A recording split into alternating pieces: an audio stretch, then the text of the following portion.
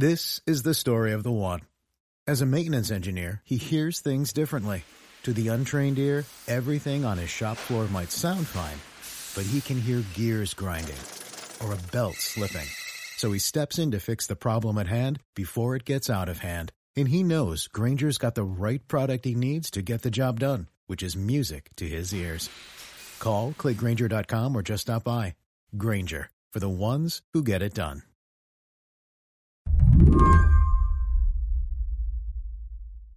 At NYPD headquarters, just across from City Hall, there's a place called the Real-Time Crime Center.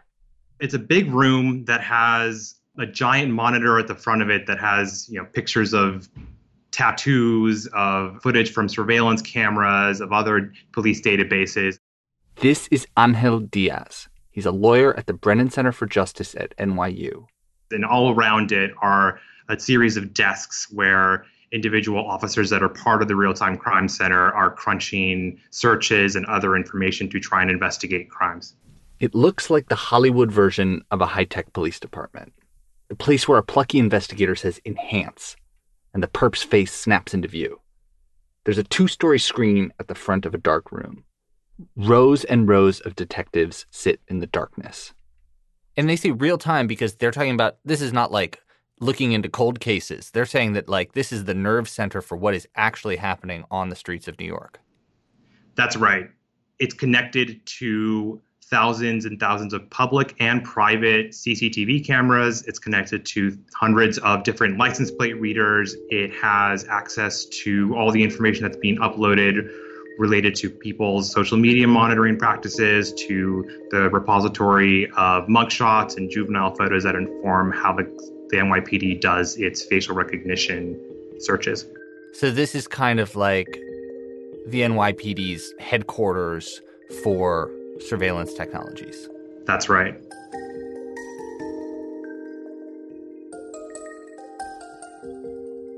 This place has been around since 2005. It's grown and changed in that time, along with the scope of police surveillance in New York.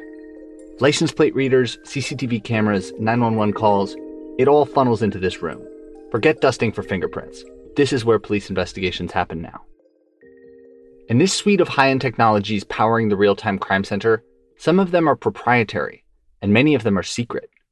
New Yorkers, in other words, no longer know how the NYPD determines who's a suspect in a crime. That's about to change, thanks to something called the POST Act, Public Oversight of Surveillance Technology. It's a bill that passed the New York City Council last week. And it means that for the first time, the NYPD will have to tell the public what kind of technology it uses to do its job. The POST Act is meant to be a first step because we can't fight what we can't see. It empowers the public, it empowers city council, it empowers advocates to say, these are the tools and here's how they work. It turns out that they're either broken, they are biased, they are only used in particular parts of New York City, and it gives legislators a stronger record to actually push for whether that's a moratorium or outright ban. There's a better record to make that claim now that we have a full sense of what's being done. After seeing police lie about their tactics over and over again in the last few weeks, only to be immediately contradicted on video, politicians are no longer willing to give them the benefit of the doubt. Today on the show, police reform isn't just about behavior. It's about the tech that gets used to put people behind bars. Advocates in New York have a simple request for the NYPD. They want to know what tools the department uses to solve crimes. I'm Henry Grabar, in for Lizzie O'Leary, and this is What Next TBD. Stick around.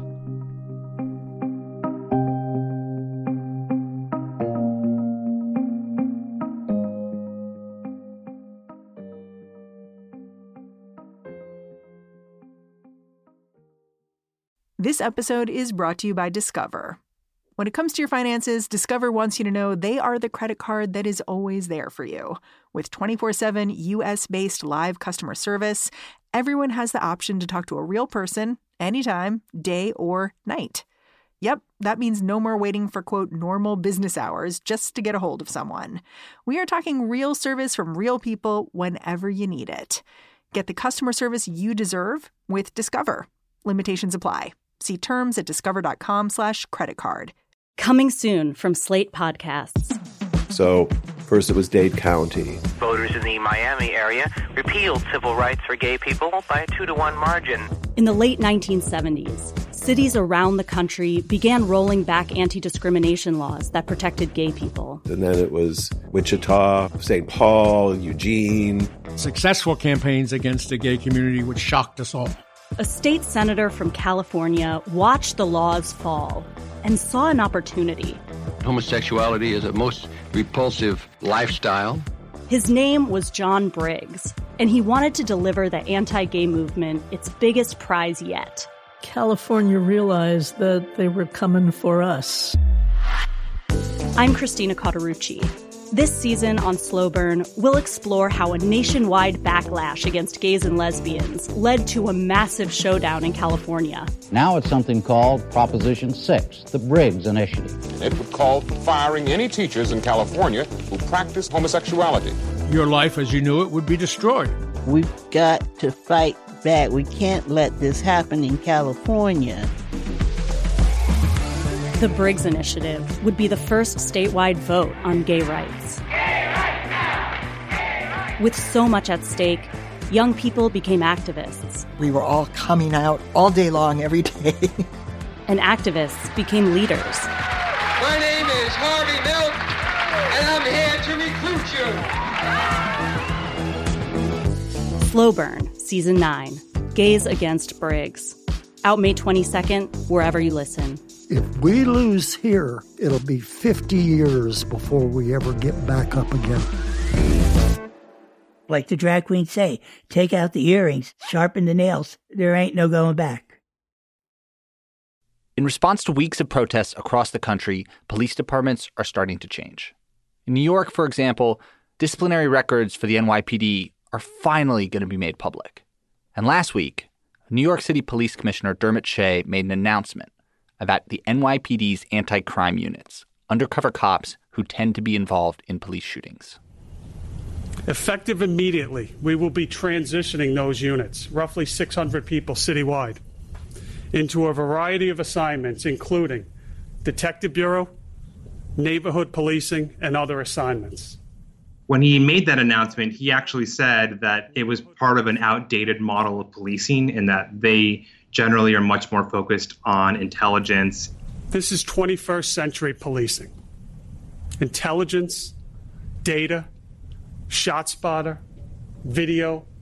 Make no mistake, this is a seismic shift in the culture of how the NYPD polices this great city. It gives you a sense of how a lot of the focus is on sort of individual officers on the street, but increasingly the NYPD's focus is on surveillance, and it has been for a long time. For Angel, the story starts almost 2 decades ago in the years just after the 9/11 attacks.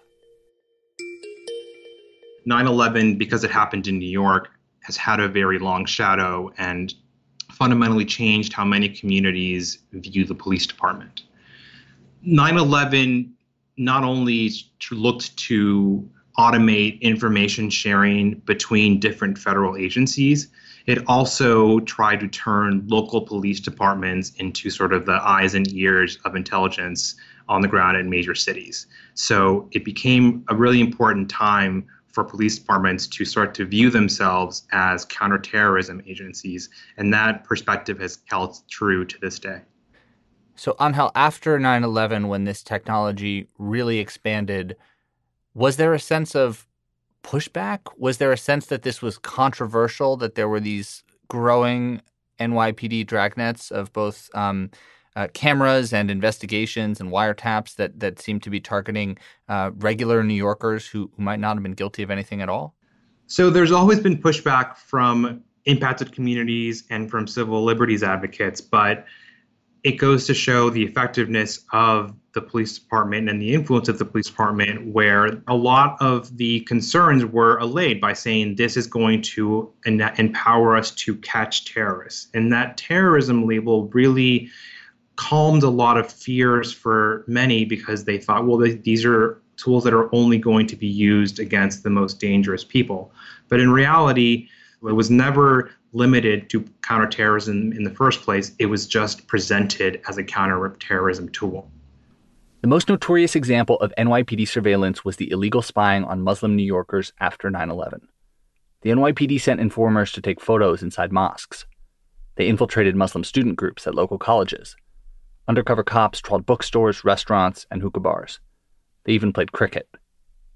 The group was called the Demographics Unit, but until the Associated Press revealed its work, the NYPD denied it existed.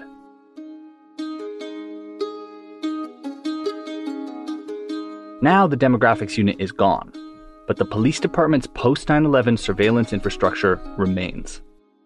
Everything the police know gets shoveled into a giant database called the Domain Awareness System.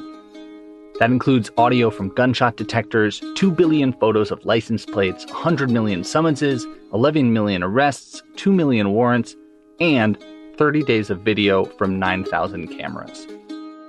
How all that information gets crunched, we don't really know. And some of the things we do know suggest the NYPD could use more oversight. And that's where the POST Act comes in.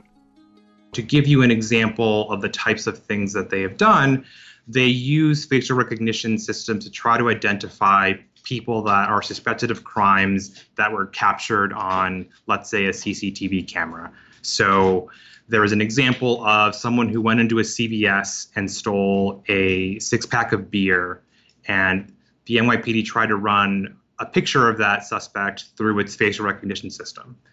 But it didn't return any results. So the NYPD thought, well, that person looks a little bit like Woody Harrelson. So why don't we grab a photo of Woody Harrelson, run that through the facial recognition system, and see if we can find a match that way. Oh, my God. How did this become public? This seems like something the NYPD would never want to admit. So one of the things that the POST Act is trying to do is to change the way that we ordinarily find out about surveillance abuses, which is costly public records requests or through leaks to journalists.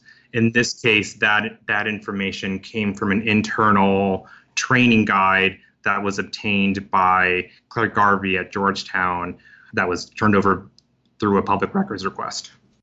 To what extent do we find out about these kind of technologies when some kid ends up in court and they say, well, we know it was you because we have a witness identifying a dragon tattoo. We searched our database for a dragon tattoo, and it turns out that we knew you had one because you were stopped and frisked 5 years ago in East Harlem.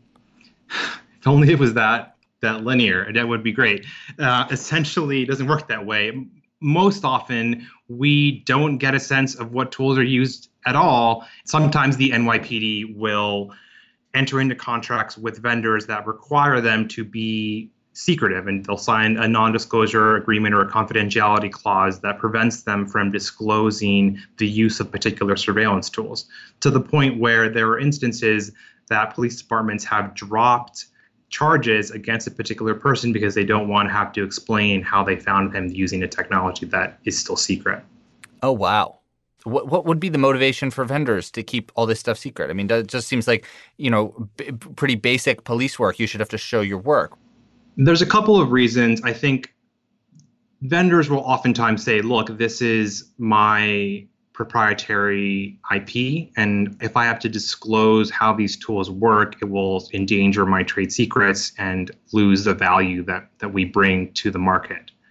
At the same time, if you actually scrutinize these tools and see how they actually work in practice, they don't do half of the things that they promise they'll do.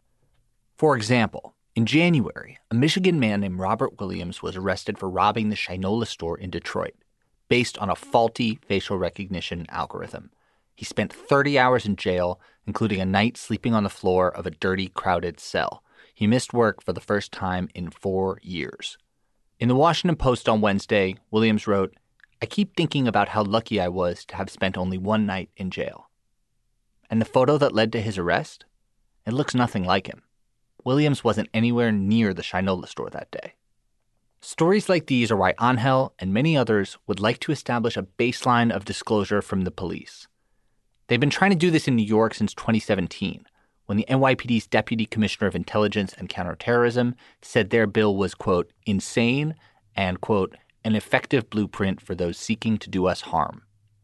One of the popular misconceptions that the NYPD likes to put out when it opposes the Post Act is to say that this is going to create a blueprint for the bad guys and teach criminals and terrorists how to evade detection. The reality is that almost no surveillance technology stays secret forever, and we have a pretty good sense of what is there. What we don't have a good sense of are new tools that are being developed, what policies are in place to protect New Yorkers' constitutional rights. So with the Post Act, are we asking the NYPD for the contents of surveillance itself or just for knowledge of the types of systems that are in place? Essentially, it only requires that you list the types of tools that are being used. It doesn't require the NYPD to disclose operational details of where they place these tools, what kinds of investigations they use it for. It is simply a listing of these are the tools we have and here's the policies that we have in place. All of these tools are layered on one another.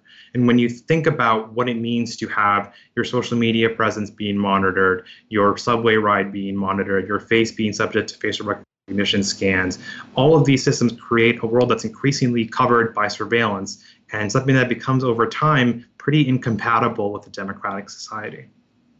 I'm wondering how specific this conversation is to New York City. We know that other cities have explored banning the use of facial recognition technology. Some have done so. How different is New York, and does the fact that New York serves as a model affect how you think about this bill and the effect that it will have in terms of influencing the practices of police departments around the country? It is certainly the largest police department, and it is a police department that has a lot of political capital. And when this bill was first proposed, their opposition influenced the mayor, and the bill went nowhere.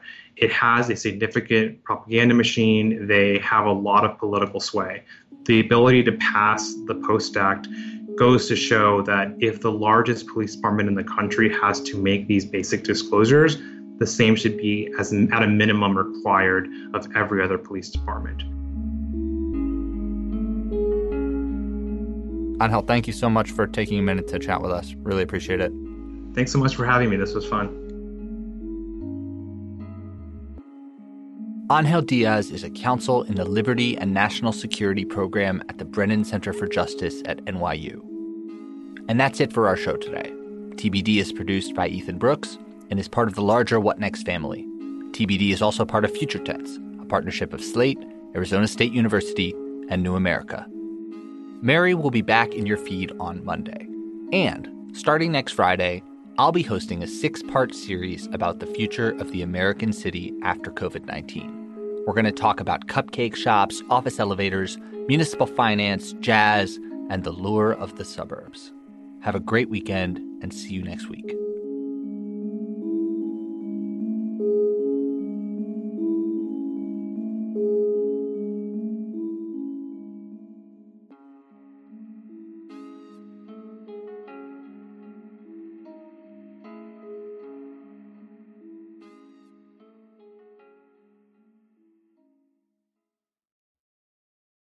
Coming soon from Slate Podcasts. So first it was Dade County. Voters in the Miami area repealed civil rights for gay people by a 2-to-1 margin. In the late 1970s, cities around the country began rolling back anti-discrimination laws that protected gay people. And then it was Wichita, St. Paul, Eugene. Successful campaigns against the gay community, which shocked us all. A state senator from California watched the laws fall and saw an opportunity. Homosexuality is a most repulsive lifestyle. His name was John Briggs, and he wanted to deliver the anti-gay movement its biggest prize yet.